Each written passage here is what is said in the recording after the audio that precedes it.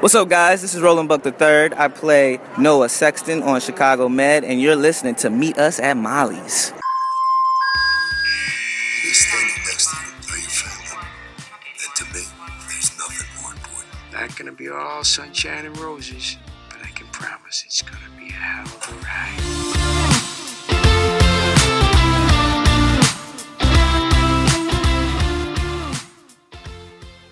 Hello, Shy Hearts. Welcome to episode 264 of Meet Us at Molly's. We're jazzing it up today. Big time. It's not an episode.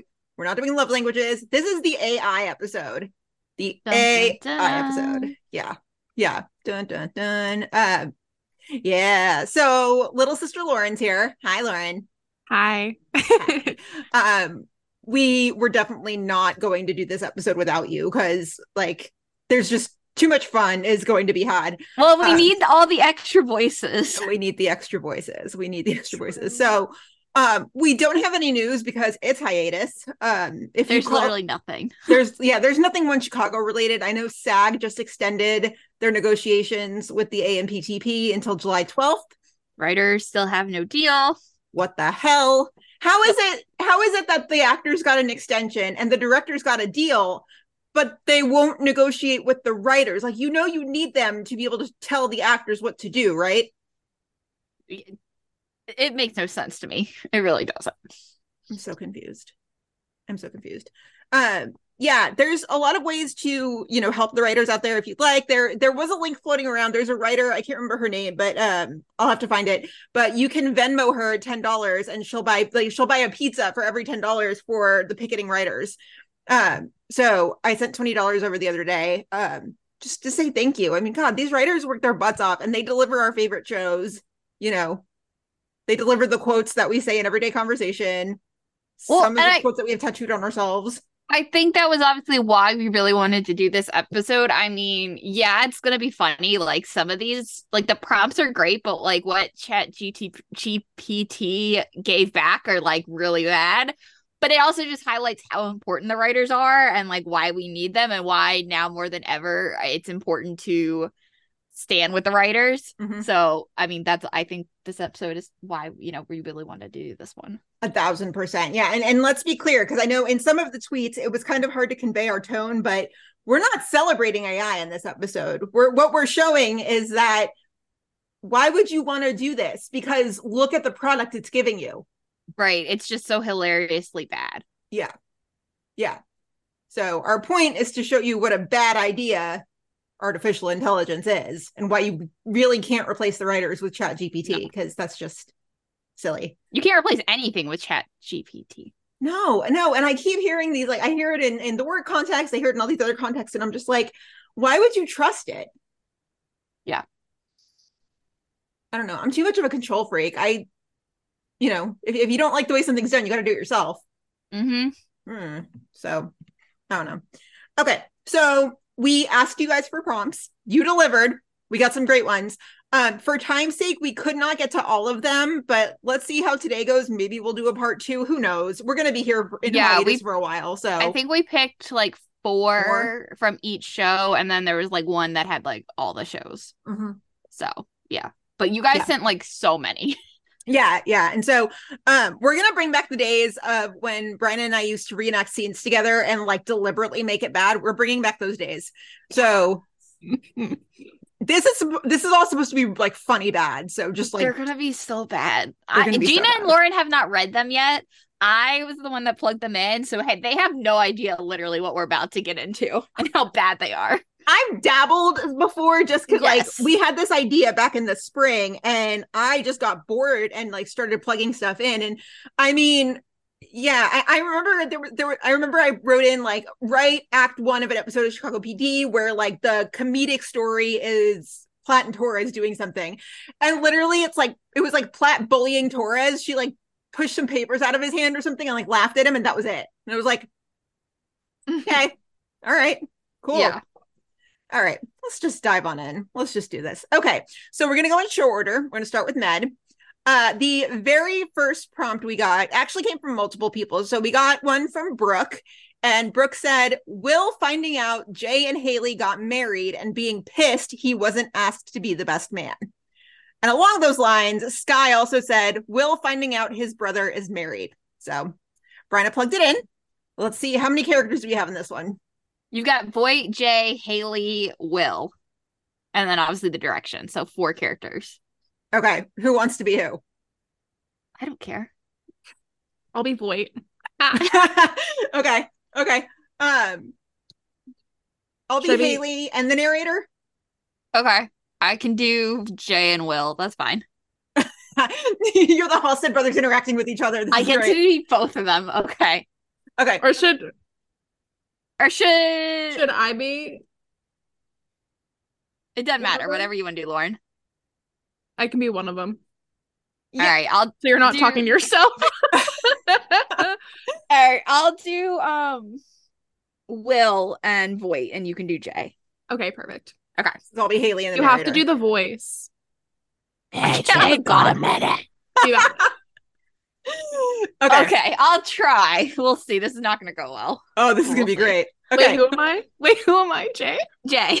And Voight, right? Or is Bryna Voight? No, I'm Voight. Okay.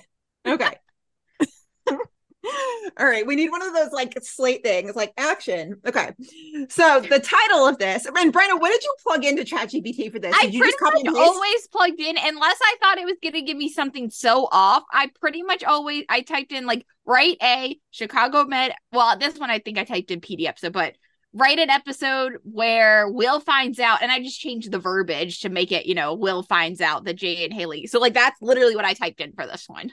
Okay. Basically, just Will found out Jay and Haley got married and was pissed he didn't, that. Okay, here we go. Here's the first scene. Ready? Slate. Okay. So the title that ChatGPT gave us is Ties That Bind, which isn't that the title of an actual episode of one of the 3 shows? Some of the titles were honestly more funny than the actual scenes they prompted. I think that's a Chicago PD episode. I was gonna say, isn't that an actual episode? It was. From season 6, episode 14, it's when Haley and Kim got kidnapped together. I knew. Oh my goodness. We're off to a really good start. Okay, here we go. Interior, Chicago PD bullpen, day. The Chicago PD intelligence unit is buzzing with activity as detectives Will Halstead and Jay Halstead, brothers, in case you didn't know, and partners, catch up on paperwork at their desks. Sergeant Hank Voight, the commanding officer, approaches with a mischievous smile on his face. I definitely can't do this voice. I'm gonna laugh. I don't want. Hey, Jay, got a minute? Sure, Sarge. What's up? Voight motions Jay to follow him to a more private area. Will watches them leave, curious, but thinking nothing of it.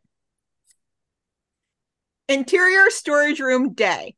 Jay enters the storage room with Voight, only to find Detective Haley Upton waiting there. She appears slightly nervous. It's not even funny. I just can't. Haley, what's going on? Jay, there's something I need to tell you. We got married. What? When? How? Oh, she's teary-eyed. Hang on, this is the action. Yesterday, we decided it was time and we didn't want to wait anymore. Jay takes a moment to process the information. Wow, Haley, I don't know what to say. Hold on, the outline just froze on me. It's your line. I know it's my line. The outline froze. Can you guys tell that I went to a performing arts high school?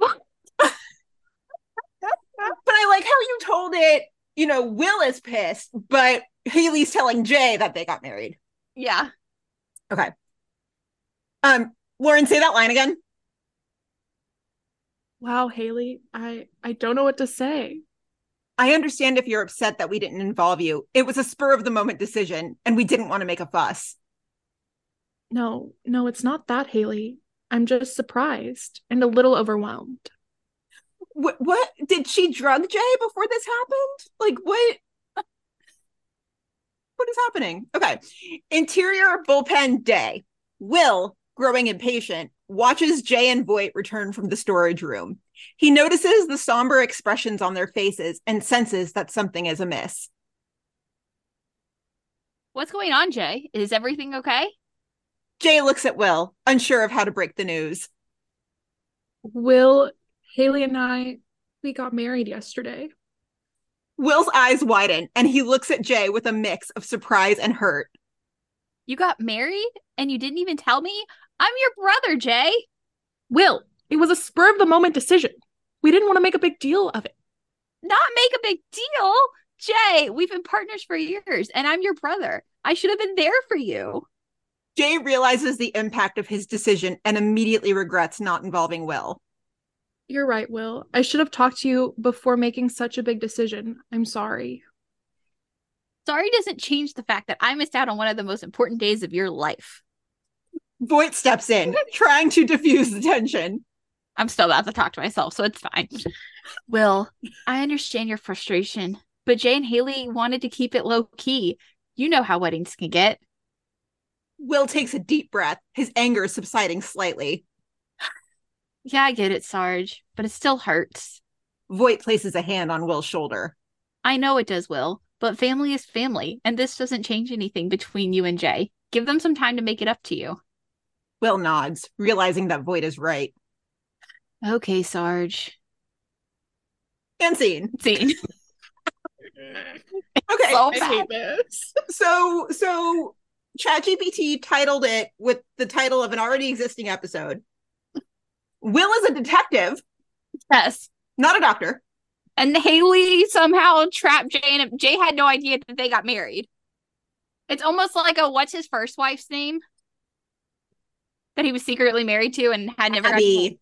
Yeah, it's almost like an Abby situation. It's like, oh, I didn't realize that's what I was signing away for to get married. I like how Haley breaks the news to Jay, and then Jay breaks the news to Will, and Will's like, I missed the most special day of your life. And Jay is like, I missed the most special day of my life. First, when Haley has the scene, I thought it was gonna be like one of those I'm pregnant. That's what it felt like. One of those Haley telling him that she'd be pregnant, and then it's no, we got married, and it's like, what? Where was Jay? Where was he that he was not able? Was this a hangover situation? Was he stuck on the roof? Was there a tiger in the bathroom? Who knows? So bad. This is so bad. This is so bad. We're already off to a fantastic start. Yeah. Okay. Second med scene. So we got this prompt from Teresa. Teresa said, Ethan and April married with that parrot. Whatever happened to that bird? Okay. Who do we have in this one? Ethan and April? Just them? And the bird. And the bird. The bird has lines. I want to be the bird. Well, it makes noises. Yes. Yes. I want to be the bird. Yeah. I'll be the bird and the narrator.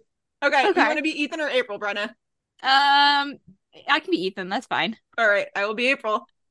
Go right ahead, Lauren. Okay. Interior, Ethan and April's living room. Day.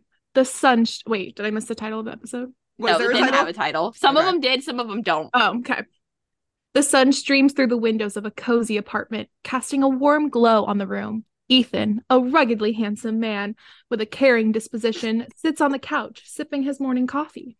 April, a smart and compassionate woman, joins him, a smile lighting up her face. They are both dressed in comfortable attire, evidence of their relaxed morning routine. Perched on a stand next to them is a colorful parrot whose vibrant feathers match the cheerful ambiance of the room. I can't believe we're finally married, April. It feels like a dream. April. No, it's incredible. Wait, sorry. What did I mess Do up? I read these? I don't think so, I was but we like- should definitely note there's a lot of acting on the page here where it's little notes of Ethan's leaning on the couch. Yeah, April's it's hard nestling to- close to Ethan. Yeah. Obviously, we're not in the same place, so we can't act it out fully, but No. Okay. Brandon, read that line one more time. I can't believe we're finally married, April. It feels like a dream. I know. It's incredible. I wake up every day grateful to have you by my side.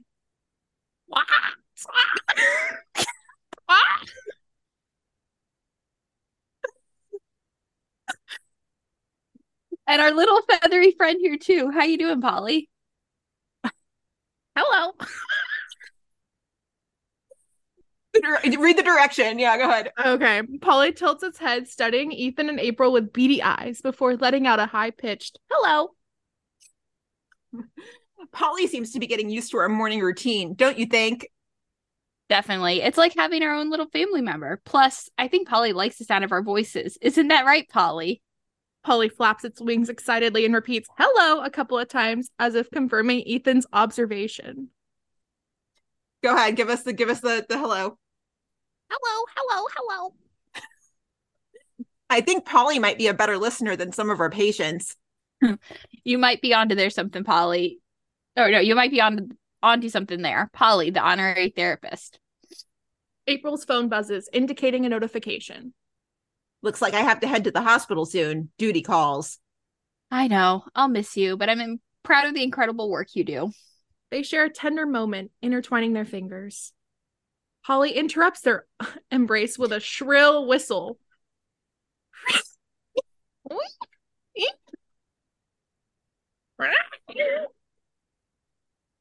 Well, Polly, it seems you're the only one who doesn't want us to be all lovey-dovey. April gives Ethan a playful look. Don't encourage Polly's mischief, Ethan. They share a laugh, momentarily forgetting the outside world and reliving in the joy of their new life together. And Fade out. Scene. Did the parent ever have a name? I don't think so. I don't think so. I don't think so. I was trying to think about it so because I probably would have changed it and put the actual bird's name in to make it a little, not Polly, but still. That's hilarious. That's really funny. It's like the dialogue is so on the nose too. It's like the action is like they're enjoying their morning, and then Ethan is like, "This is such a wonderful morning." It's so redundant. My favorite was the descriptions in the front because it's like Ethan, a ruggedly handsome man with a caring and then April, a smart, compassionate woman. So funny. What about how this is never how the two of them would speak to each other? No. No. Not even close. And then like Ethan being like, she's our own little family member, like cute baby talk. Yeah, no. You think Ethan and April popped out a kid yet? Yet? No. It's only been like it's not even been 9 months. Have they been like 5 months? They were banging before that. Okay, well, either way, it's still not been 9 months. They literally could not have popped out a kid at all, even if she was pregnant. We don't know what they did that night after the club.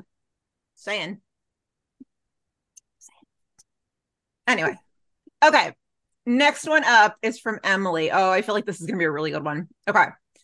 Emily's prompt. Natalie and Will get married. All right. So we've got Natalie and Will, and then there's a random paramedic line, and it's a lot of narrator stuff. A lot of narrator. Okay. If you want, I can do the reading, the narrator, and the paramedic, because it's just one paramedic line. I'll take Will. Tell me, Natalie. Perfect. Good deal. What'd you plug in for this one, Brenna? Just like Natalie and Will get married? I think I plugged Will and Natalie get married. I think I may have changed it to like Natalie Manning and Will Halstead, but yeah. Beautiful. I don't remember, but yeah. All right. Episode title, Forever Begins. Interior, Chicago Med, Emergency Department, day. The bustling emergency department is filled with doctors and nurses rushing around, tending to patients. Among them, Dr. Will Halstead and Dr. Natalie Manning are working side by side, focused, and dedicated. Hey, did you get a chance to talk to Maggie about our day off next week? Yeah, she's on board. I can't believe it's finally happening. Our wedding day is just a week away. I can't wait, Will. It's going to be perfect. Suddenly, an ambulance siren blares outside and the doors fly open, revealing paramedics rushing in with a critical patient. We have a male in his 50s, multiple gunshot wounds to the chest, blood pressure dropping. We need immediate assistance. Will and Natalie exchange a glance, knowing their duty calls. Let's go, Natalie. We'll save the celebrations for later. Interior operating room, later. Will and Natalie work side by side in the intense surgical procedure. The room is filled with tension as they fight to save the patient's life. Suddenly, the patient's vitals stabilize. A collective sigh of relief fills the room. Natalie glances at Will, her eyes reflecting on a mixture of exhaustion and gratitude. We make a great team, Will. Oh, you're Natalie. I'm sorry. Do that again. I'm sorry. Natalie make a- glances at Will, her eyes reflecting a mixture of exhaustion and gratitude. We make a great team, Will. Yes, we do. We always have and always will. Interior Chicago Med, break room, day. Will and Natalie are sitting at a table enjoying a well-deserved break. They share a comfortable silence, reveling in the rare moment of calm. Natalie takes Will's hands in hers, interlocking their fingers. Will, I can't imagine my life without you. You've been my rock, my partner, and my best friend. I want to spend the rest of my life with you. Hold on, I lost where. Will's eyes light up with emotion. Natalie, you are the most incredible person I've ever known. You've shown me what love and compassion truly mean. I want to be by your side through every high and low. I want to grow old with you. Will Halstead, will you marry me? You bit that. Okay. Will grants, his heart filled with overwhelming joy. Absolutely, Natalie Manning. I would be honored to marry you. They embrace, their love and happiness filling the room. Interior Chicago Med, rooftop sunset. The green screen roof! The rooftop is beautifully decorated for an intimate ceremony. Family, friends, and colleagues gather, eagerly awaiting the start of Will and Natalie's wedding. Will stands at the altar, nervously adjusting his tie. Natalie walks down the aisle, accompanied by her son, Owen, who beams with pride.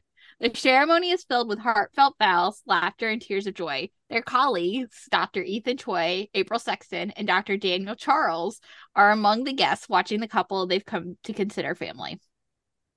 Exterior Chicago Med rooftop night. Under the starry Chicago sky, Will and Natalie share their first dance as husband and wife. The city skyline serves as a breathtaking backdrop, symbolizing the limitless possibilities of their future together. As the music plays, their friends and loved ones join them on the dance floor, celebrating their love and commitment. Interior Chicago Med Emergency Department day. Days after the wedding, Will and Natalie are back in the emergency department working side by side once again. Their bond has grown even stronger, and their dedication to saving lives remains unwavering. Natalie catches Will's eye, and they exchange a knowing smile. They both understand that their love for each other fuels their ability to heal and make a difference. And scene. That one actually wasn't that bad. No, the only part that makes it bad, though, is Natalie literally says in the beginning, she's like, hey, did you talk to Maggie about her day off? And Will's like, yeah, our wedding day is just a week away. And then literally Natalie asked Will to marry him. Yeah. Also, like, just the wording, like, is so icky. Like, it just, like, I just can't. Like, it makes me, like, want to gag reading it. I'm like, ugh. Like, there's literally no way these words would come out of their mouths. No, not for a second. Oh. A lot of this action is pretty lofty too. Like, you got to make it really concise, and this is just like their bond even stronger. They're unwavering. So my flowery. favorite is the last line. They both understand that their love for each other fuels their ability to heal and make a difference. I was like, oh my god. I know. It did know enough to pull Owen's name. That was okay. I see you. ChatGPT. Well, and the fact that Med has a rooftop. Yeah. I'm just imagining what a wedding on the rooftop would look like. I mean, I'm sure, well, on the green screen roof, you know. Bad. Well, yeah. Yeah. That flawed execution, but not as bad as some of the others. Yeah. That's funny. Their love for each other fuels their ability to heal and make a difference. Yeah. Oh, gosh.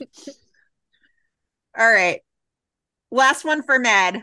I'm excited for this one. Okay. This came from Manny. Manny said, the team at Med go out for a meal or something. Maybe it's Thanksgiving or the 4th of July. So timely. I picked the 4th of July because of the timeliness of it. Mm-hmm. I tried it a couple different ways, and I picked the 4th of July in the end. Ooh, so there's like unseen versions well, I of this picked one. something that said like the team go out for a meal or something, and that one was a little, I mean, they're all cringy, but like, and then I was like, well, let me try the 4th of July, and I ended up liking that one better. Look like the 4th of July. That's not a bad Jennifer Coolidge impression, Lauren. Thanks. Okay. We've got this one. You've got Will, Ava, Maggie, Dr. Charles, and the narrator. 5. Okay. I think that's it. I don't think there's anyone else. I'll Yeah, narrate for this one because you guys both did the last two. And then decide who you want to be, and then I'll take whatever's left. I'll be Ava. I'll go a different route, and I will be I'll be Maggie. Okay. Wait. Lauren, you want Will or Dr. Charles? Oh, I'll be Dr. Charles. I can be both. Well, they called him the wrong name, but still, it's fine. Lockwood? No. No, look at Dr. Charles' name in the dialogue or in the action. Charles Manning. Okay. So Wait, I'll just narrate then. Are you sure? Wait, who am I? Somebody needs to be Will. I'll be Will. That's fine. I'll just Okay. very Wait, on who brand am for I? me. Dr. Charles. Dr. Okay. Charles Manning. Yeah. Oh, okay. I was like, what's happening? Love this. Okay. Okay. So this one gave us a title. Clearly, this episode aired in season 3 because it's called Independence Day Celebration. Season 3. Okay, here we go. Interior Chicago Med break room. Day. The break room is festively decorated with red, white, and blue streamers, and the doctors and staff are seen wearing small American flag pins. That's a very specific direction. Okay. Dr. Will Halstead, Dr. Ava Becker, Dr. Maggie Lockwood, she's a doctor this time, and Dr. Charles Manning sit at a table discussing their plans for the upcoming 4th of July. Who the fuck is Charles Manning? Me. It's me. Natalie's son? Yeah, like a different child of Natalie's? Natalie's cousin? Yeah, brother? Her long lost brother? That's not confusing at all that there's, a Charles Manning and a Dr. Charles. Okay. Yeah. Cool. Random person. All right, here we go. Go ahead. Oh, wait, I'm Will. Okay. So, what's everybody doing for the 4th of July this year? I'm thinking of having a small gathering at my place. Nothing too fancy, just some good food and good company. That sounds great. I was planning on watching the fireworks at Navy Pier. They always put on an amazing show. I'm up for anything. Maybe we can all get together and celebrate as a group. Oh, sorry, narrator. They all exchange excited glances. Interior, Dr. Becker's apartment. Later. Do you think there's like pictures of Connor all over the walls? Ew. Okay. The apartment is beautifully decorated with patriotic themed decorations. The doctors gather around the backyard, enjoying the warm summer evening. Grills sizzle with mouth-watering food, and a table is filled with salads, desserts, and refreshing drinks. Who has a yard in Chicago? Well, I was just also going to say, you don't have an apartment and then have a yard. Right. She's Like, going to you have a balcony that's like... Right. You either have a house or you have an apartment. And I like how she has grills, plural, multiple grills. Yeah. She like secretly loaded or something? Yes. Okay. Ava, you really outdid yourself with the decorations. It feels like a proper 4th of July celebration. Thank you, Will. I wanted to make it special for all of us. And the food looks amazing. Maggie, you always know how to create a feast. That's also really not correct. No. It's nothing special, just some family recipes. They all gather around the table, filling their plates with delicious food. Interior, Dr. Becker's apartment, backyard, later. So which is it? Is it Dr. Becker's apartment or is it the backyard? Where are we? God. As the sun sets, the group settles down on lawn chairs and blankets, facing the sky where colorful fireworks start to light up the night.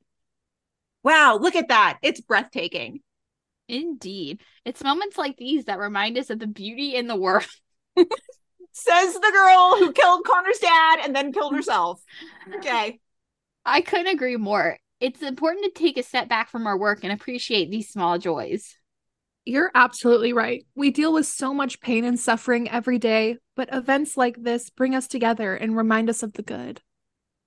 They watch in awe as the fireworks explode overhead, creating a magical display of lights and colors. Interior, Dr. Becker's apartment, backyard, later. Again, which is it? As the last firework fades away, the group sits around a crackling bonfire wrapped in blankets. I'm really glad we decided to celebrate together. It's been a wonderful evening. It has. We're like a little family here at Chicago Med. I'm grateful for each one of you. You make coming to work feel less like a job and more like a community. Cheers to that. Here's to an amazing team. Wait, here's to the amazing team we have and the lives we save every day. They raise their cups and clink them together in a heartfelt toast. Interior, Dr. Becker's apartment. Backyard, night. These should all be one scene. Okay. The doctors, still gathered around the fire, share stories, laughter, and moments of camaraderie, deepening their bond outside the walls of Chicago Med. Fade out. Slay. Have you guys have seen Anchorman, right? It's been a long time, but yeah. God. There's a scene, I think there's a scene at the end when Steve Carell's character Brick, like they're like laughing or something, and he just like blatantly says it. They like finish laughing. He's like, ha, ha, ha, we are laughing. That's exactly what this is.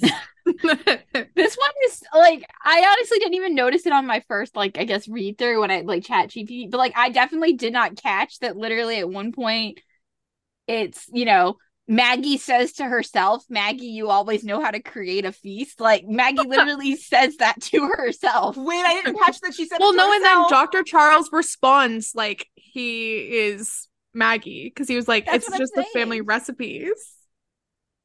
So bad. Well, and also I noticed when we were reading through, the lines are always like Will, Ava, Maggie, Dr. Charles. It never it's always that no, line. It's always in order. Yeah. Oh, yeah. It's like until we were actually reading it out loud, I did not catch that. Yeah, Dr. Lockwood. Maggie, you always know how to create a feast. And then Dr. Charles answers. Yeah, Oh, I know. that's funny. Basically, like, yeah, I know. That's funny. Yeah. Oh, man. And it's just them going back and forth being like, this is nice. This is nice. This is nice. Oh my gosh. I love that. Okay. So that's it on the med prompts, which like, damn, that's a trip. Yeah. At least, hey, Maggie's a doctor in ChatGPT's world. I like that. Yeah. It's the only good thing. The only good thing. Ava's not an axe murderer. No. No. Oh, that was funny. Okay. Now it's fire time. What is about to happen? This is going to be good. Yeah, we got some really good ones for fire. So there were so many fire ones, like, and so many I wish we could have done. We just ran out of, you know, there's only so much time in the world. Okay, so the first one we got for fire, this came from a mix of Camilla, Courtney, and Christy. Okay, so Camilla said, Hakami being alive and thriving. Courtney said, in a dream world, Hakami future. And Christy said, Hawkins comes back, or at least a twin brother. What did you enter for this, Ryan? I'm getting ready to double check. I think I put, hold on a second. Because I definitely did not, I had to put something slightly different for that. I put, and I played with this one a couple times. I put write an episode of Chicago Fire. Because the first time I put it just where Chief Evan Hawkins is still alive and dating Violet McCamey. And then it gave me like fire stuff. And I was like, that's not exactly right. So then I put write an episode of Chicago Fire where paramedic Chief Evan Hawkins is still alive and dating paramedic Violet McCamey. I left it at that. Because context apparently really matters in ChatGPT. Love it. Okay. So we got Violet, we got Hawkins. Anything else? Severide. Severide. Okay. I'll take Severide. I'll be Hawkins. I'll do Violet. Jenny. Who's going to narrate? I can do it. You got it, Lauren? Yeah. Okay. Okay. Title: Renewed Flames. Interior Firehouse Day. The bustling atmosphere of Firehouse 51 fills the air as the firefighters and paramedics gear up for another intense shift. Paramedic Chief Evan Hawkins, a charismatic and experienced leader, stands near the ambulance bay, engrossed in conversation with paramedic Violet McCamey, a skilled and compassionate paramedic. So, Violet, any exciting plans for after shift today? Actually, I was thinking we could grab dinner at that new sushi place downtown. What do you say? Sounds perfect. I'll be looking forward to it.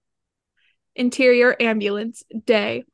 Evan and Violet jump into the ambulance, ready for their first call of the day. The radio crackles to life. Dispatcher's voice fills the vehicle. You got it, Lauren, or you want me to do it? You do it. All right.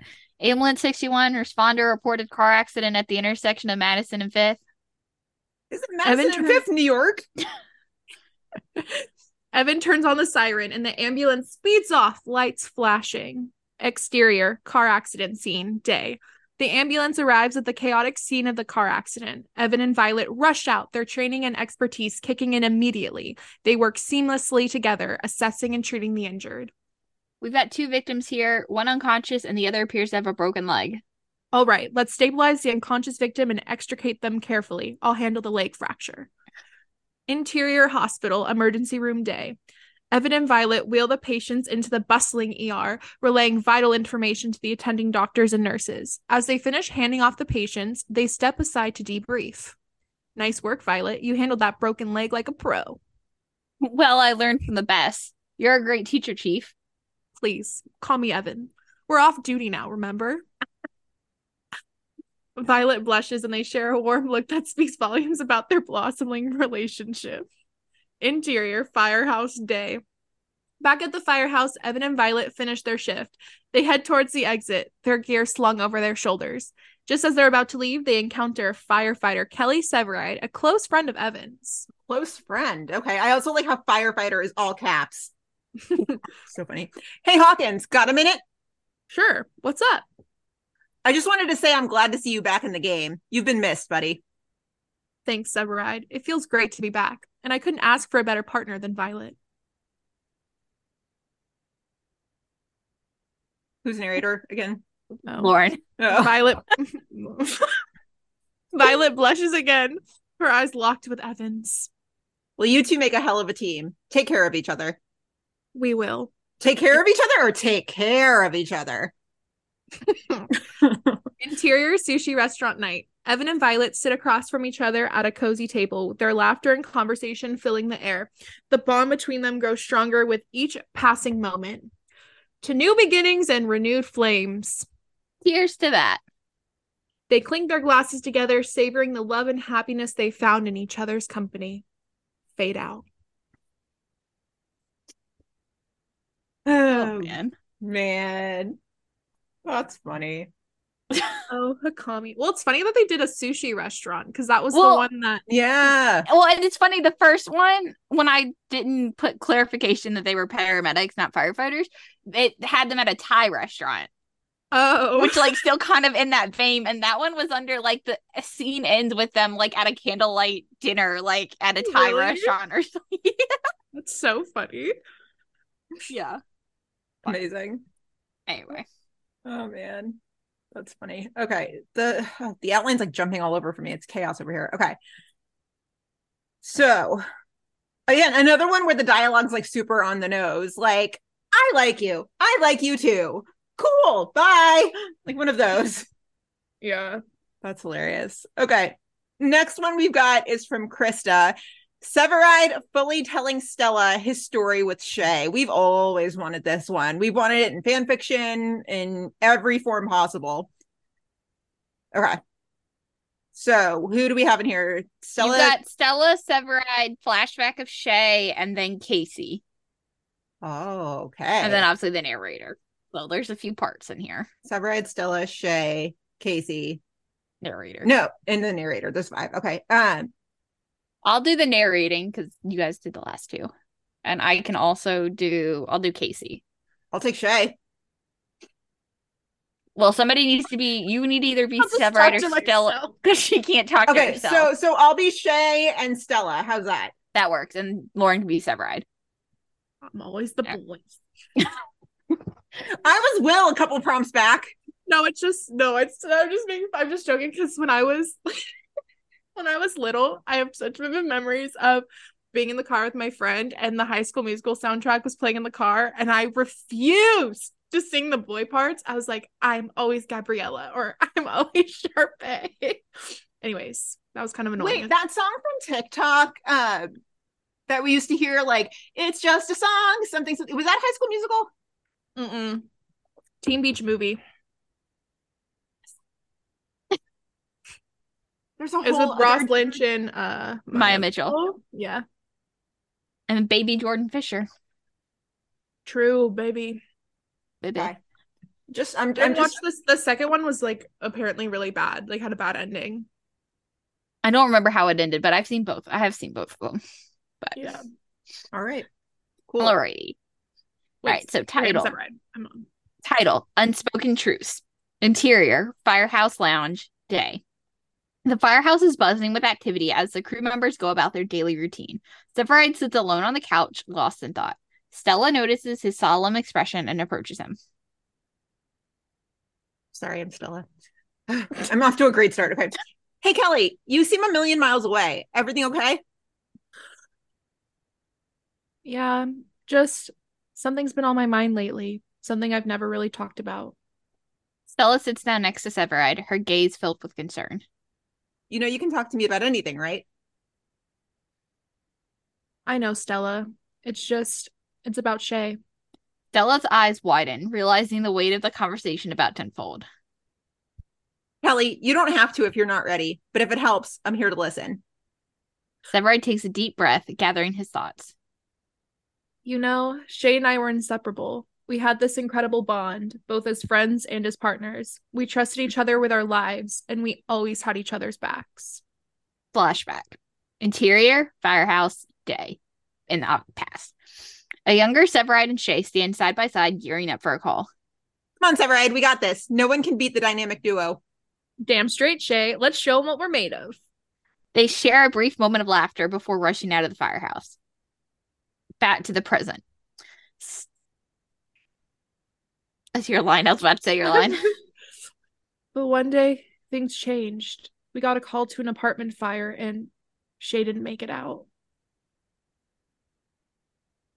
Stella's eyes well up with tears, realizing the depths of Severide's loss. Kelly. I blame myself, Stella. I was the lieutenant, the one responsible for the safety of my crew. I should have been there for her, should have done something differently. Why am I like low-key killing this?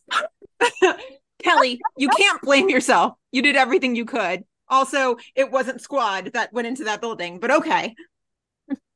I miss her every single day. She was more than a friend to me. She was my family. Stella pulls him into a tight embrace, offering solace in her arms. You don't have to face this pain alone, Kelly. We're all here for you. Interior firehouse later. Severide and Stella walk out of the lounge, their conversation having brought them closer together. The rest of the crew notices their pensive expressions and gives them a respectful space. Casey approaches Severide, offering a supportive smile. Sev, if you ever need to talk or just blow off some steam, you know I'm here, right? Why is everybody whispering and so quiet? Why is that the direction in all of this? Severide nods gratefully, acknowledging the support from his fellow firefighters. Thanks, Matt. I appreciate it. As the day continues, the firehouse returns to its usual hustle and bustle, but there's a newfound understanding among the crew. They recognize the importance of supporting one another through the burdens they carry.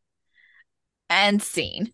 You know, ChatGPT thought they ate with that last part. They're like, we ate. Yeah. Yeah.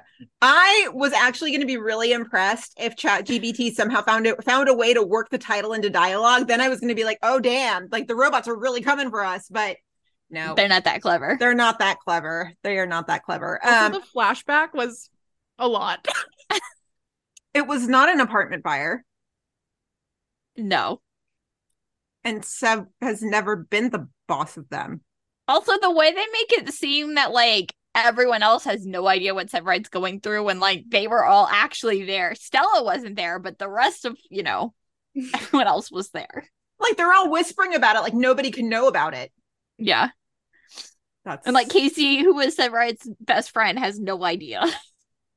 I love the descriptions of these characters, even though we already know who they are. Like, in a given season, they're not just going to, like, describe this character over and over and over. Yeah. Man.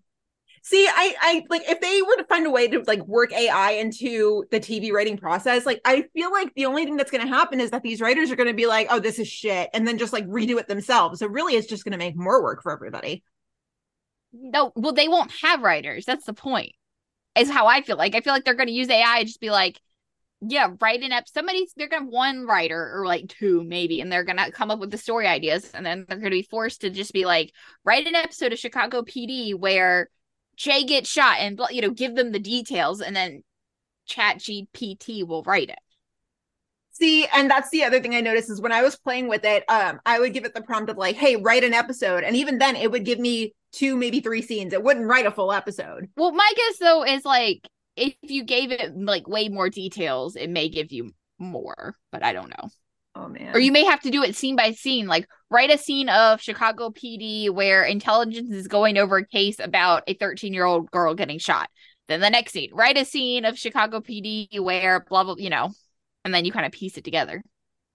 So really what they're trying to do with TV writing is make it like the worst data entry job in the world.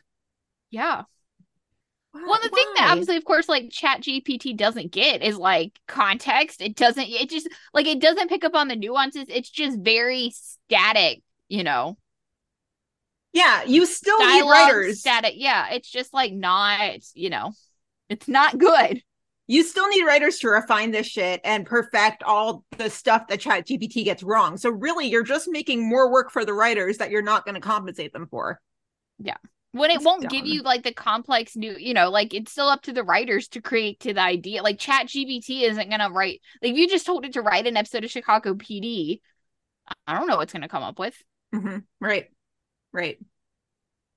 Oh, man. Yeah. Oh, man. All right. So next up was a popular one. Danielle, Amanda, and Colette had one version of this. So Danielle said Stellaride pregnancy journey. Somebody's been watching too much sports. Amanda said Kelly and Stella as parents, and Colette said Stellaride as parents. Heard. Okay. So I'll narrate this one. Who else is in this one? You've got Stella. You got a random patient named Sarah. Or, somebody named Sarah. And then you've got Stella, Kelly, Herman. I think that's it. Herman sighting. Okay. And then Sarah. Stella, Kelly, Herman, Sarah, narrator. Okay. I'll narrate. I can take Herman if you want. Okay. I'll be Kelly. All right. I can do Stella and Sarah because Sarah only has one line. Great. Okay. We got a title on this one. It's A Flame of Parenthood. I see what you did there, ChatGPT. So AI knows how to make puns. Got it. Okay. Here we go. Interior firehouse day. The bustling firehouse is filled with the sounds of sirens and firefighters preparing for another day of duty. So they're at 51 and the sirens are just constantly going off? They're like a glitch in the Matrix? Okay. All right. Among them are Stella Kidd and Kelly Severide, a married couple and dedicated firefighters. They exchange a loving glance as they gear up for their shift. Interior, fire truck, day. Stella and Kelly sit side by side in the fire truck as they speed through the streets of Chicago, responding to an emergency call. The tension is palpable as they prepare for the unknown. Kelly, I can't help but worry about our baby. It's hard leaving them at home every day. I know, Stell, but we have an amazing support system in our fellow firefighters, and we'll always be there for each other. Has he ever called her Stell? What? Interior hospital day. The fire truck screeches to a halt outside a bustling hospital. Stella and Kelly, along with their team, rush inside to aid the injured. Interior pediatric ward day. So this is clearly in like the season 1, season 3 era when Med was like clearly the most unsafe hospital in the world. Got it. Yeah. Okay. Interior pediatric ward day. Stella and Kelly enter a brightly colored pediatric ward where children and their families are being treated. Their eyes meet a young girl, Emily, lying in a hospital bed with her parents, Sarah and Mike, at her side. What happened? How can we help? Emily has a rare medical condition. We've been here for weeks, but the treatments don't seem to be working. We're scared and we don't know what to do. We'll do everything we can to help, Sarah. You're not alone. Interior firehouse night. Stella and Kelly return to the firehouse after a long, emotionally challenging shift. They sit together in their shared office, reflecting on the events of the day. Kelly, seeing that little girl's family struggling like that, it makes me realize how fortunate we are to have each other and our future child. I know. Oh, you're right, Stell. We need to cherish every moment we have together and be grateful for the blessings in our lives. Interior kitchen day. Stella and Kelly join their fellow firefighters in the firehouse kitchen for a meal. The room is filled with laughter and camaraderie. To Stella and Kelly, soon to be parents, may your child inherit your strength and bravery. The room erupts in cheers, and Stella and Kelly exchange grateful smiles. Interior, nursery, night.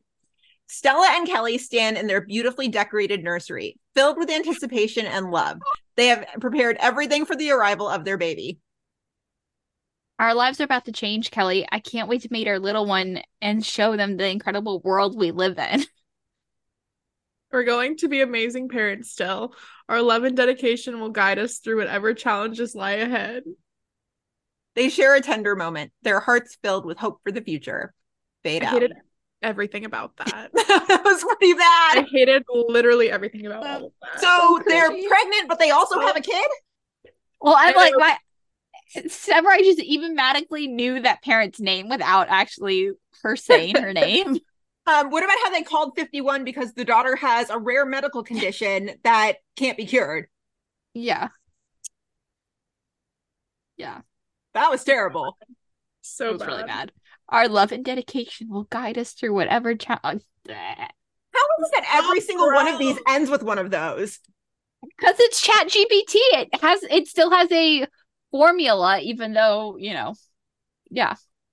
And I like how every group setting, ChatGPT has to like make a distinction and be like, the room is filled with laughter and camaraderie. Every single one of these situations. Yeah. Oh my goodness. Yeah, that was awful. That was pretty awful. Yeah. So bad. Oh man. So bad. Oh boy. Okay. So next one up, I think this is the last fire prompt, isn't it? Yes. Okay. Last fire prompt. This came from Angie. Gallo and Ritter babysit Julia. Oh boy. You've got Gallo, Ritter, Brett, Julia, and I think that's it. Wait, does Julia have actual lines? Like, or is she still just Yes, no, baby? Julia has like actual lines. She's probably gonna be like 5. Is she like Renesmee? Like, But I'll be Julia. okay. And I guess I'll narrate. okay. I'll take Brett and Ritter. I'll do Gallo. Oh boy. Okay. Title: A Night to Remember. Name that movie. High School Musical 3. Thank you. I mean, I'm pretty sure I wrote a couple fanfics titled "A Nice to Remember" back in my NSYNC days. I mean, yeah, I don't know. It's gotta be in life. Okay. Okay. Interior: Firehouse Day. The firehouse is bustling with activity as the crew prepares for their shifts. Gallo and Ritter are in the kitchen area having a quick breakfast. So, Ritter, any plans for tonight? I heard it's Brett's night off. Actually, I'm on babysitting duty tonight. Brett asked me to take care of Julia. Babysitting? That's new for you. Yeah, well, Brett and I have been spending more time together lately, and she thought it would be good for me to bond with Julia too. Just then, Brett enters the firehouse looking slightly worried. Hey guys, I need a favor. I was supposed to have a friend watch Julia tonight, but she canceled last minute. Is there any chance one of you could watch her for a few hours? Gallo and Ritter exchange glances. We can do it, Brett. No worries. Yeah, consider it handled. We'll take good care of her. Oh, it's also me. Thank you so much, guys. I owe you big time. Just remember, Julia can be a handful, so be prepared. Exterior: Firehouse evening. Gallo and Ritter stand outside the firehouse waiting for Brett to drop off Julia. She arrives holding Julia's hand. Now be on your best behavior, okay? Gallo and Ritter will take care of you tonight. I like Gallo and Ritter. That's good to hear. We're gonna have a lot of fun tonight, Julia. They bid farewell to Brett and head inside. Interior: Firehouse, living area, evening. Gallo and Ritter set up a cozy corner in the living room with living area with blankets, pillows, and toys. So, Julia, what do you want to do tonight? Can we have a tea party? Absolutely. I'll get everything ready while Gallo makes some snacks. Gallo heads to the kitchen and Ritter arranges a small table with teacups, plates, and a stuffed animal audience. Interior: Firehouse, kitchen, in the evening. Gallo is preparing snacks when Ritter walks in. I think she likes us, Gallo. This is going to be a piece of cake. Famous last words, my friend, but hey, we've dealt with tough situations before. We got this. They gather the snacks and head back to the living area. No laughter and camaraderie yet? Interior: Firehouse, living area, evening. Gallo and Ritter sit at the tea party table with Julia. Here you go, Julia. 1 cup of delicious tea. Thank you. They spend the evening playing games, telling stories, and laughing together. Julia's energy and enthusiasm light up the firehouse. Interior firehouse living area later. The living area is now transformed into a makeshift fort with blankets and chairs. Hang on a second. The outline froze on me again. Oh, there we go. Fear not, Princess Julia. I shall protect you from any dragons that come your way. You're silly, Ritter. And I'll be the fearless dragon slayer. Watch out, dragons. They engage in an epic battle of make-believe, laughing and enjoying the moment. Interior firehouse living area night. Gallo, Ritter, and Julia are lying under the fort, exhausted but content. I had so much fun tonight. Can we do this again? Of course, Julia. Anytime you want. You were a great princess tonight, Julia. We had a blast. Just then, Brett walks into the firehouse looking relieved. Hey guys, I'm back. How was everything? Oh, also me. We had an amazing time, Brett. Julia was an absolute delight. Yeah, she's a special kid. You're doing an incredible job, Brett. Yeah, thank you both so much. I really appreciate your help. As they all gather their things to leave, Julia hugs Gallo and Ritter tightly. I love you, Gallo and Ritter. Gallo and Ritter exchange a look, touched by Julia's words. We love you too, Julia. You're part of our family now. They leave the firehouse, their bond strengthened through a night of laughter, love, and newfound understanding of the challenges of parenthood. Fade out. I feel like I read that fan fiction on AOS or AO3. And honestly, it wasn't bad. Like, it wasn't. There That was were a pretty few cute. like context things that were like obviously not right. Like Yeah. Ritter and Brett, like that's not. no. Ritter being like, "Oh yeah, I'm babysitting Julia tonight," and then Brett being like, "Can one of you babysit Julia tonight?" Yeah. Yeah, like but some it's of the lines, definitely- I was like, Ritter would say that, or like Gallo would say that. You could Yeah, see. when it was like, oh, Gallo, of course, is the one making snacks. Like, duh, that makes all the sense in the world. Yeah. That was pretty cute, though. That That was was a lot. definitely the best one so far. Oh yeah. I would love like Julia getting old enough and being like, "I love you, Gallo and Ritter." Yeah, because they would melt and it would be like precious. Oh my god, yeah. She would, it would like, but instead of Gallo and Ritter, it would be Uncle Blake and Uncle Darren, right? That's so cute. Yeah, That was a good one. that was the best one Yeah. so far. So far, that was good. Okay, now it's PD time. PD time. Scared. Now, Lauren, This one's a hot mess. oh, and it's also got the same title as an earlier one. The one we just read. The one we just read. Okay, so maybe this is a crossover. Maybe the whole episode is like part of one big crossover. Okay, so for the PD prompts, this very first one we got, Lauren, did you submit this under a pen name? No. Just checking. Danielle. Okay. We got a couple that pretty much just said Berzik dates. Berzik on a Berzik. date. Berzik. Berzik. My people. Yeah. Well, So- okay, I had to change this one slightly because I tried it once and it kept giving me things that were like them having never been in a relationship, like a first date. And I was like, that's not really what I was looking for. So what I actually plugged in, write an episode of Chicago PD where Kim and Adam finally find a babysitter for Michaela and can go out on a date. Because that was the one that gave me the most current vibes, the closest I Okay. could get to like them having not, they're like actually dating versus like a first date. Got it. Okay. We got Kim, we got Ruzik, we got Mac. You've got Kim, Ruzik, you've got a random woman named Jordan, and no Mac dialogue. Mac's there, but no Mac dialogue. So just there's 4 parts then. Yes. I'm just Okay. double checking. Yes. Okay. Lauren, you want to be your girl? Yeah. I will do narration and I can do Jordan. I'll take Adam. All right, perfect. Title: A Night to Remember. Interior: 21st District, bullpen day. Detective Kim Burgess is sifting through paperwork, occasionally glancing at a photo of her daughter Michaela on her desk. Detective Adam Ruzick enters the bullpen, noticing Kim's distracted expression. Hey, Burgess, what's on your mind?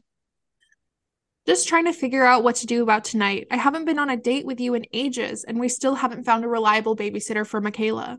Yeah, I know. It's been tough, but we'll find someone, I promise. Interior 21st District locker room day. Kim and Adam continue discussing their predicament as they gather their belongings. It's just frustrating, Adam. We can't keep putting our lives on hold. Michaela needs to see that we're more than just cops and parents. You're right. We need some quality time for ourselves, too. We've been working nonstop on these cases. Let's make it a priority tonight. Interior 21st District interview room day. The two detectives interview a potential witness, Jordan, a young woman who recently moved to the neighborhood. Jordan, I've been babysitting for years. I have excellent references. I'd be more than happy to help you out tonight. Kim and Adam exchange glances, clearly interested. Interior Burgess and Ruzik's apartment, living room, evening. Jordan arrives at the apartment, greeted by Michaela, who instantly takes a liking to her. Don't worry, Michaela. We'll have so much fun tonight. Your parents deserve a night out. Michaela smiles, hugging her new babysitter. Interior Chicago restaurant, night. Kim and Adam sit across from each other at the candlelit table, a sense of relaxation washing over them. You know, I never realized how much I missed this until now, just having a quiet dinner with you. Yeah, it's been too long. No interruptions, no criminals, just us. They clink their glasses together, toasting to the much-needed break from their demanding lives. Interior Burgess from Rusik's apartment, living room, night. Jordan sits on the couch watching a movie with Michaela, a bowl of popcorn between them. Michaela giggles, snuggling closer to Jordan. Interior Chicago restaurant, night. Kim and Adam continue their conversation, their laughter filling the air. For a brief moment, they forget about the challenges they face every day. Interior Burgess and Rusik's apartment, living room, night. Michaela yawns, rubbing her eyes sleepily. Jordan gently lifts her up and carries her to the bedroom, tucking her into bed. Interior Chicago restaurant, night. Kim and Adam finish their dinner, feeling rejuvenated and connected. We should do this more often, even if it means begging Jordan to babysit. I agree. It's worth it. We need to prioritize our relationship and take care of ourselves too. They hold hands, grateful for the opportunity to focus on their love amidst the chaos of their jobs. Fade out. Bruh. The way Kim and Adam are like, fuck our kid. F that. Yeah. Well, the way they're just like, oh, yeah, you were witness to a case. We don't know you, but you want to babysit? Okay, yeah. Cool. We'll beg Jordan to babysit once we make sure that all the charges are dropped. Yeah. So bad. This could be one that they could rework into Jordan Atwater babysitting Michaela. The first time I read this, I thought it was Jordan. I was like, oh, that's a good pull, ChatGPT. And then I realized it wasn't. I was like, oh. It was a random suspect. But all the other ones were like first datey. And I was like, that's not really what I wanted. So let's point out how majorly out of character ChatGPT wrote Kim. Oh. Yeah. Majorly. Like, they're all out. Oh no, they're all way out. But the way Kim's like, we need to show Michaela that we're not just cops and parents. So, okay, all right, cool. And they're doing that by not spending time with her. Yeah. Oh my goodness. Yeah, that was pretty terrible. Yeah. Okay. It was really bad. Got another one here. It's this one I'm guessing is equally as terrible because I've done this prompt before. Yeah, I did a different one than yours. I didn't take the one you did, but yeah. So it's pretty bad. Oh, so bad. Okay, so Vanessa's prompt was Kim finding out what happened with Roy. So when I did this one, it pulled Antonio back into the situation. And Roy was a cop that they worked with. So Antonio basically goes to Kim's door and is like, Roy's dead. And she's like, no, what happened? That one pulled up too. Like that one did come up, but I had it run it again because I was just curious to see what it came up with. What'd you plug in? I think I plugged in something very similar, just like, hold on. I had it open and then I got out of chat. Let's see. Hold on. Gypped. Burgess learns of right episode. I just wrote where Kim learns that Roy is dead, but I just had it regenerate it. Okay. Response. So we've got Kim, we've got Voight. What else do we have? Kim, Voight, Adam, I think. Oh, no. Haley. Just Haley. I'll be Voight.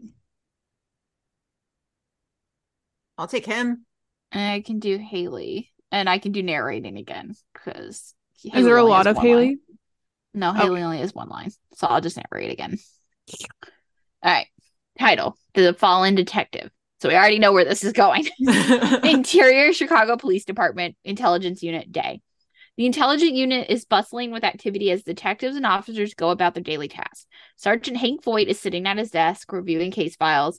Detective Kim Burgess enters the office, looking somber and carrying a cup of coffee. She walks over to Voigt's desk, hesitant to speak. Sergeant Voight, do you have a moment? What's on your mind, Burgess? Kim takes a deep breath. Hold on, sorry. Kim takes a deep breath, composing herself before she speaks. Sorry. I received a call this morning. It was from my sister, Julie. She told me something that I can't believe. Voight's face tightens with concern as he gestures for Kim to sit down. Lauren.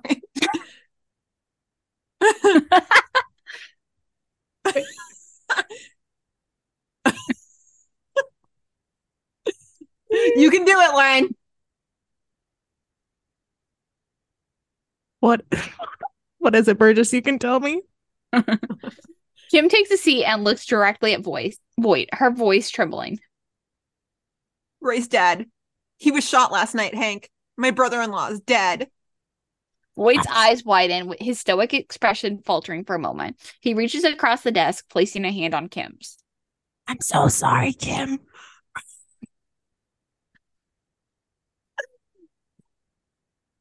Okay, give up. Roy was a good man. We'll find the bastard who did this, I promise you. Kim wipes away a tear, taking a deep breath to steady herself. Thank you, Hank. I need to go be with my sister. I just wanted to let you know.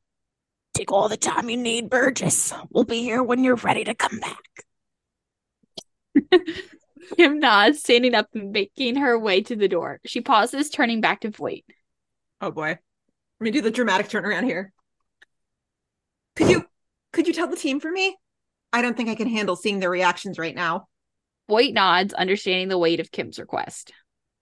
Of course. I'll take care of it. You can take care of yourself, Kim. Kim offers a small smile, her gratitude evident in her eyes. Thank you, Hank. I'll be in touch. She leaves the office, her footsteps echoing down the hallway as she disappears from sight. Voight takes a moment to collect himself before getting up from his desk and walking over to the bullpen.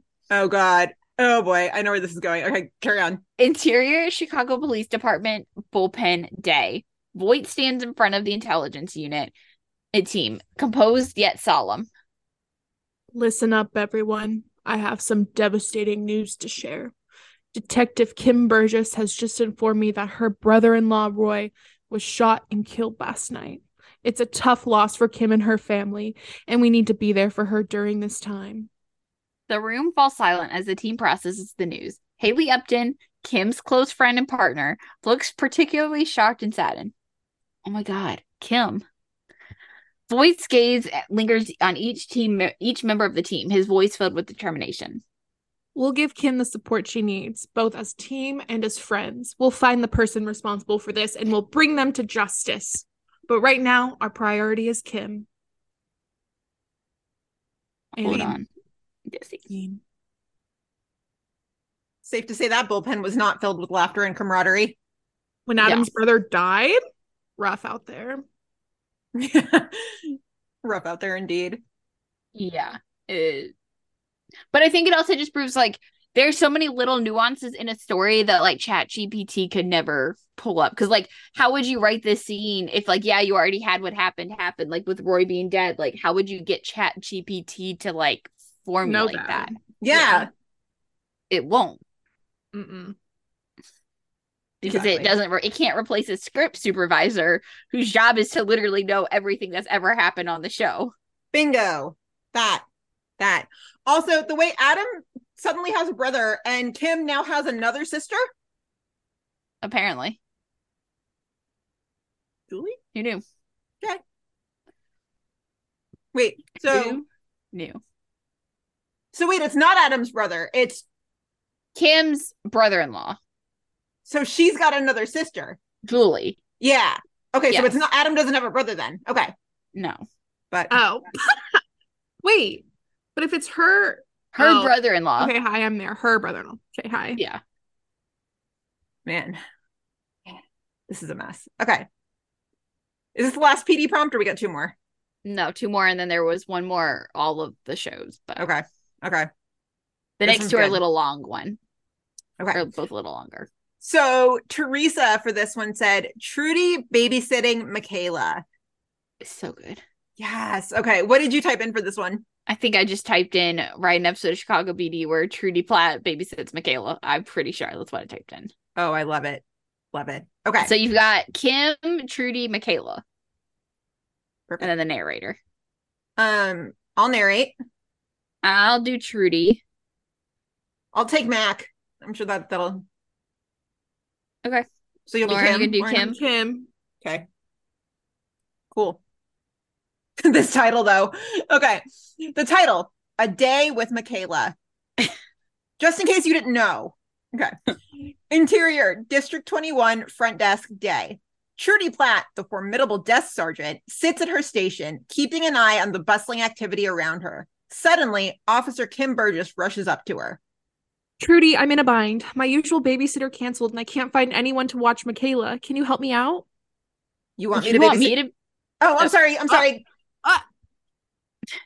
You want me to babysit your daughter? Well, Officer Burgess. Who knew you needed a hand? It's just for today, Trudy. I promise I'll owe you one. Trudy takes a moment to consider, then reluctantly nods. I'm doing great, guys. All right, but just for today. Bring Michaela in and I'll keep an eye on her. Thank you, Trudy. I owe you big time. Interior, District 21, break room, later. Trudy sits at the break room table engrossed in paperwork. Suddenly, the door opens, and Michaela, a bright and curious 7-year-old, enters with Kim. Hi, Trudy. Are you really going to be my babysitter today? Yes, Michaela, I am. But remember, I'm still Sergeant Platt while I'm on duty. Michaela nods with a mischievous glint in her eyes. Interior, District 21, bullpen, day. Trudy leads Michaela around the precinct, introducing her to officers and detectives who are hard at work. Hang on, the outline froze on me again. Come on. I had it, then I lost it. Okay, there we go. Okay, let me read that again. Trudy leads Michaela around the precinct, introducing her to the officers and detectives who are hard at work. What's that room over there, Trudy? That's where the detectives work, Michaela. They solve crimes and catch the bad guys. Wow, can we go in? Trudy hesitates for a moment, then nods. Sure, but remember, we need to be quiet and respectful. Interior, District 21, interrogation room, day. Trudy stands at the one-way mirror, observing as Detective Halstead questions a suspect. Michaela stands beside her, eyes fixed on the intense scene unfolding inside. Is he a bad guy, Trudy? We're trying to find that out, sweetheart. Some people make bad choices, and the police are here to make things right. Michaela nods, absorbing Trudy's words. Interior, District 21, break room, later. Trudy and Michaela sit at the break room table, sharing a bag of chips. Trudy, being a police officer seems really important and brave. Do you ever get scared? Of course I do, Michaela. But what's important is doing the right thing, even when you're scared.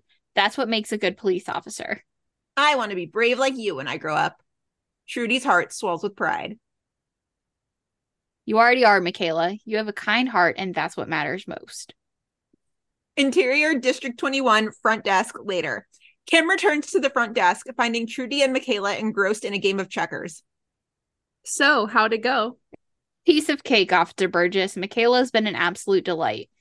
Michaela jumps up, excited. Thank you, Trudy. This was the best day ever. You're welcome, sweetie. Anytime you need a babysitter, you know who to call. Kim watches the heartwarming scene, grateful for Trudy's support. Thank you, Trudy. I don't know what I would have done without you. Hey, we're all a family here, Kim. That's what we do. They share a moment of gratitude and camaraderie as Michaela happily continues her game of checkers with Trudy. Fade out. Parts of that were cute. Yeah. Trudy letting Michaela watch the interrogation. Probably I don't not know cute. about that. Yeah. Not cute. Yeah. Parts of that were cute, though. That's exactly how Trudy would be with Michaela, minus the interrogation part. Well, I thought at first in the beginning where she's like playing with Kim, I was like, that's also very much Kim and Trudy. Mm-hmm. You did pick up on that, but Yeah. Parts of that were not a disaster, but other parts were. All right. I'm trying to run through the next one, how many parts we have, because there's a lot. You've got Platt, Atwater, Ruzick, Kim, a woman, Jay. That's a different woman, but somebody can read the same things. And Voight. So there's a few. Voight, basically everyone but Haley. Add a woman in there. I can So- And the narrate. narrator. And the narrator. Okay, so that's going to be 3 parts for each of us. I'll do narrator, Kim, and Adam. Okay. Easy for me to remember. Let's see. Voight's in I can be Voight. Let's see who else. All right. I'll do Kevin, but someone has to do the woman because I can't be the woman talking to myself. I'll be the woman. Voight the woman, and then what's left? Jay. I'll be both women and Jay. So All Voight, right, Jay, and and the women. I'll do Kevin and Trudy because I'm gonna end up talking to myself anyway, so it doesn't matter. Okay.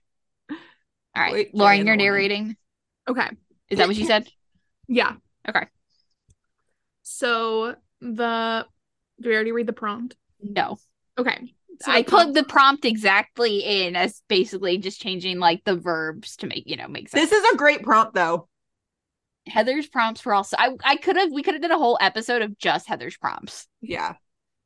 So this one is the team playing matchmaker for Kevin. All dates end in disaster except Trudy's. She gets eternal bragging rights. Beautiful. Title. So Matchmaker Mayhem. Ooh. Interior Chicago PD. Intelligence Unit Day.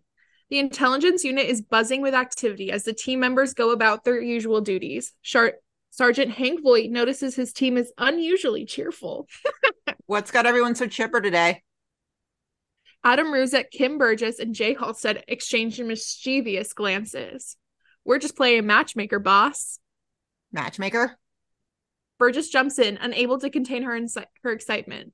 Yes, boss. We decided it's time to find Kevin a match. He's been single for way too long. And who better to help him than us, his trusted teammates? Voight sighs, realizing he won't be able to stop their matchmaking endeavors. All right, but keep it professional. We've got work to do.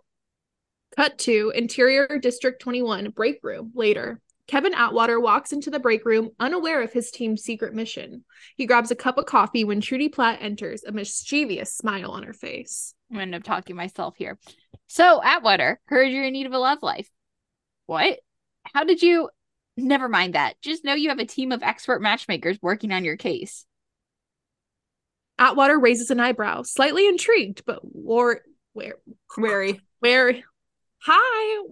wary of his colleagues' antics. And how's that going? Let's just say the disaster level has been off the charts. Interior District 21 bullpen day. Ruzek approaches Atwater with a sly grin. Kevin, I set you up with an incredible woman. She's smart, beautiful, and What's the catch? no catch, man. Just trust me. Atwater reluctantly agrees to the date. Interior upscale restaurant night. Atwater waits nervously at a table, looking around for his date. A woman approaches, but it's clear she's not the one Ruzek described. She's loud, obnoxious, and continuously talks about herself. So, tell me more about yourself.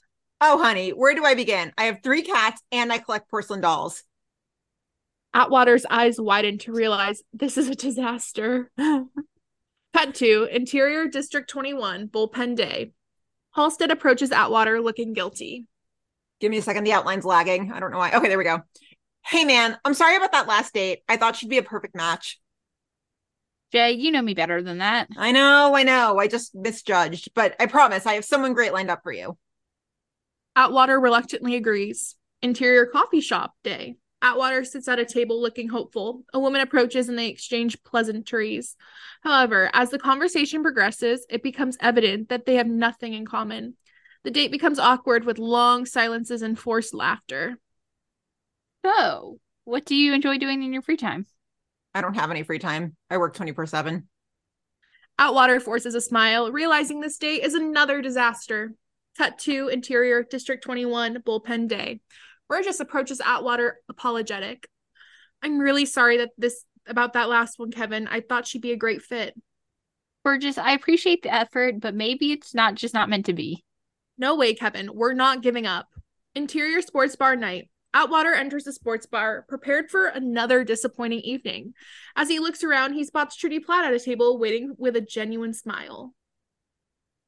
Trudy, what are you doing here? Didn't you know? I'm your final matchmaker. And I must say, I've saved the best for last. Really? They share a meaningful glance. The atmosphere between them is different from the previous dates. Interior sports bar later. Atwater and Platt engage in lively conversation, laughing and sharing stories. They discover common interests and values, and the chemistry between them is undeniable. Trudy, I have to admit, this has been the best date so far. Well, I had to make sure my match was the best, didn't I?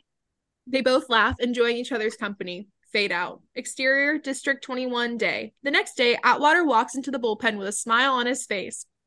Ruzick, Burgess, and Halstead look at him expectantly. So, how was it? Did we finally find your match? You won't believe it, but Trudy was the one who saved the day. We had an amazing time. Burgess, Ruzick, and Halstead exchange looks of surprise and disappointment, while Trudy grins triumphantly. I guess I'll be holding on to those eternal bragging rights then. They all laugh, acknowledging Trudy's matchmaking skills. Fade out. Hashtag Plattwater. But like honestly, except for that scene, this is not a bad one either. Also, I No. feel like Trudy would pull that. Like, she'd go. She would, yeah. And then of course Trudy would, or Kev would be like, "You're the date," and she'd be like, "Honey, of course I am. Please, I'm exquisite." Like, Yeah. And it's like, duh, of course I set you up with the best match. Like, duh. yeah, that's pretty on brand. That's okay. That one's actually pretty funny. Yeah. It's definitely not the worst one by far. No, no. It did a pretty good job of structuring that one too. How we got matches from pretty much everybody. Like we saw Jay's date, Kim's date. Well, and I loved how he calls her Burgess. Yeah. Oh, yeah. Because, like, that's obviously, like, that is, if he had called her Kim, I would have been like, no way. Yeah. Yeah. Yeah, that one wasn't bad. Was this better than the one where Gallo and Ritter babysit Julia I think those are the best two so far? by far. Yeah. Yeah. Nice. That was pretty funny. And absolutely something Trudy would do. Okay. Yeah. So those are the ones that we did that were for the specific shows. We got one honorable mention that we couldn't not throw in here because this just It's basically a crossover. it's basically a crossover. It was just too good of a prompt in 5 words. So Megan sent us this prompt and all it said was the OC gang at Topgolf. Yes. Please. All right. What I put in this one, I said, write it one Chicago crossover Ooh. where characters from all 3 shows go to Top Golf on their day off. Okay. Because I couldn't figure of a way. Like if I said the OC gang at Top Golf, like it would not have picked, I don't think it would have picked that up. It was gonna write the OC from like 2004. Oh, yeah. Probably. Yeah. Oh man, we got Connor, we got Bowden. You got Bowden, Jay, Connor, Brett, Kim, Stella, Kevin. I lost count. Bowden, Jay, Connor, Brett, Kim, Stella, and Kevin. I think that's 6 and the narrator. I'll take Outwater. Okay. I'll narrate and I can also do Connor. Okay. Like, who else we got left? Who? Wait, what? I just totally blanked out. All I right, can take you said. Stella too. All right, so you're doing. Who to be? All right, so Gina, you're doing Bowden and No, Stella and Kevin. Stella and Kevin. I need a Bowden. I will do Bowden, and I can narrate. So I still need a. so I have Jay, I need Connor, Brett, and Kim, and Kim. but Jay, I can do. Connor, Jay, Connor, Brett, and Kim. All right. 4 parts? No, those are who we have left. I can do Jay, Connor, Kim, and then I think Brett has 1 line. I can take Brett. Okay. Okay. So Atwater Kid, Brett. Got it. All right. Jay, Connor, Kim. Okay. Title: One Chicago Swing. Interior Top Golf Day. The vibrant atmosphere of Topgolf fills the air as the three One Chicago shows collide in a much-deserved day off for their characters. The setting is filled with excitement and laughter as firefighters, police officers, and medical professionals show off their skills on the golfing range. Chief Bowden from Chicago Fire steps up to take his swing, his strong presence commanding attention. Detective Halstead from Chicago PD stands beside him, analyzing Bowden's form. Chief, you're going to hit that ball all the way to Michigan with that swing. Just warming up, Halstead. You better watch out when it's your turn. Across the range, Dr. Rhodes from Chicago Med discusses his approach with paramedic Brett. See that spot over there? I'll aim for it, and it'll be a hole-in-one. Confident much, Dr. Rhodes? I'll hold you to that. As they prepare for their shots, the group catches the sight of Officer Burgess from PD and paramedic Kid from Chicago Fire engaging in a friendly competition. Watch this, Kid. I'm going for a long drive. You're on, Burgess. Let's see if you can handle the heat. As the characters banter and compete, the camera pans across the range, showcasing the familiar faces of One Chicago regulars mingling and enjoying their day off. Interior Topgolf lounge area later. After an exhilarating game, the characters gather in the lounge area, exchanging stories and laughs while enjoying some well-deserved refreshments. The camaraderie between them is evident and as they relax and unwind. Officer Atwater from Chicago PD approaches with a tray of drinks. Drinks on me, everyone. A toast to a day off well spent. The characters raise their glasses and cheer, their bond strengthened through their shared experiences both on and off duty. Exterior Topgolf rooftop, sunset. As the day winds down, the characters find themselves on the rooftop, gazing at the breathtaking sunset over the Chicago skyline. We face tough challenges every day, but moments like these remind us why we do what we do. Together, we make a difference. Absolutely, Chief. We're a team in the field and in life. The characters share a poignant moment appreciating the city they protect and the friendships they formed. As the sun sets, casting a warm glow over them, they stand united, a testament to the strength and resilience of Chicago's finest. Fade out. Slay. So with a little bit of work, that's the scene at the end of the crossover after like the mass crisis is solved. Yeah, exactly. With a little bit of work. Yeah. But I think the Kevin dialogue was pretty spot on. I'm just sitting here imagining a Connor Brett pairing like back in the early seasons. Oh my. Because I think Med was the only one she wasn't involved with anyone with. Wow. Yeah. So in summary, we need our writers. Yes. Amen But actually, though. to that. Yes. Overall, well, there were like 2 out of like 13. Yeah, that were like decent. And even then, they still needed some work. Yes, they were not perfect by any means. So, like, I said it earlier, but like, what's the plan? I mean, obviously, you can't just have one person plug it into ChatGPT and whatever it gives you is it. Imagine if I told it to write a crossover and that's what it gave us. Imagine it actually trying to write a crossover. Yeah. It would not work at all. So bad. Yeah. So bad. Like, I can see how you would save money on it because literally all it is just like refining your entry. It's like data entry. But yeah, you're also getting such a shit quality output. Why would you do that? Yeah. Like, you don't get to have your cake and eat it too here. No, it's really bad. Yeah. It's either pay your writers and give us good TV or don't pay your writers and get absolute shit. And then you'll still lose because you lose money because no one will watch your shit TV. Right. Nobody will watch. Yeah. And actors aren't going to want to act when the scripts are shitty like this. Mm-hmm. Nor are directors going to want to direct, I would hope. Yep. Yikes.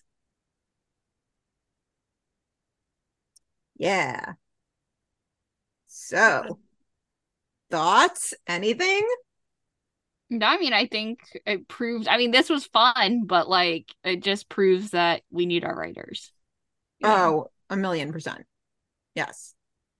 Pay the And writers.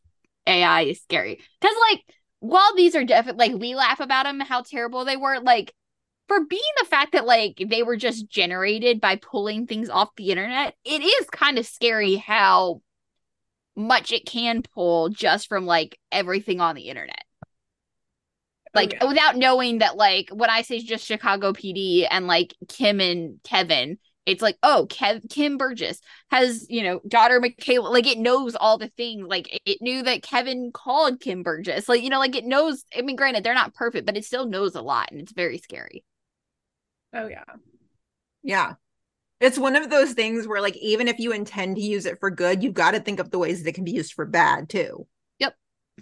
Well, yeah, and it's basically, not necessarily in this instance, but like it is, a lot of the big comment with AI too is like it's stealing. It's basically, like AI art, especially like it's taking artists' style and it's taking it all and like combining it into something new, and like it's still copyright, like it's still stealing. Mm-hmm. It's not what they signed up for. Yeah, and I didn't sign up for like a future where artificial intelligence replaces everything. Like, no, I didn't sign up for that. I don't want that. No. No. No way. No. Yeah. Yeah. So that's it for our first ever AI episode. Like you said, this was fun. Like it was fun to see the terrible stuff. It's fun more to laugh ChatGPT at how avoid. terrible it is. Yeah. Yeah. Because like some of these are really bad. Really bad. Really bad. So. Moral of the story, pay the writers. Yeah. Pay the writers. So yeah, that's about it. That's about all we've got for today. I'm like jumbling my words here. So you guys always know where to find us: Facebook, Twitter, Instagram, Tumblr, TikTok, right? That's everywhere. Meet us and Molly's everywhere. Yeah, follow us individually on Twitter. I'm at Gina Watches TV. Bryna. I'm at Bryna K13. Lauren Kins. Ruzix Burgess. Yes. If you like the show, which we really hope you do, if you could leave us a rating and review on iTunes or wherever you get your podcasts, that would be great. Helps us increase visibility. Did you hear Stitcher shut down this week?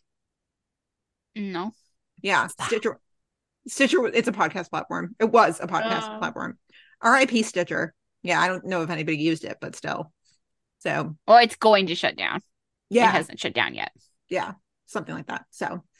Yeah, we don't, guys, it's July. We don't know what we're doing on a weekly basis. I would like to do that patron watch with High School Musical, though. I feel like every time I get together with you two, I'm missing out on the bulk of the conversation. Once we sign off of this episode, Brian and Lauren are going to start talking about books, and I'm just going to sit here and nod nicely. No. Never. Yeah. So yeah, that's about it. Maybe we'll schedule a live watch. I think we were talking about doing a Barbie episode later this month.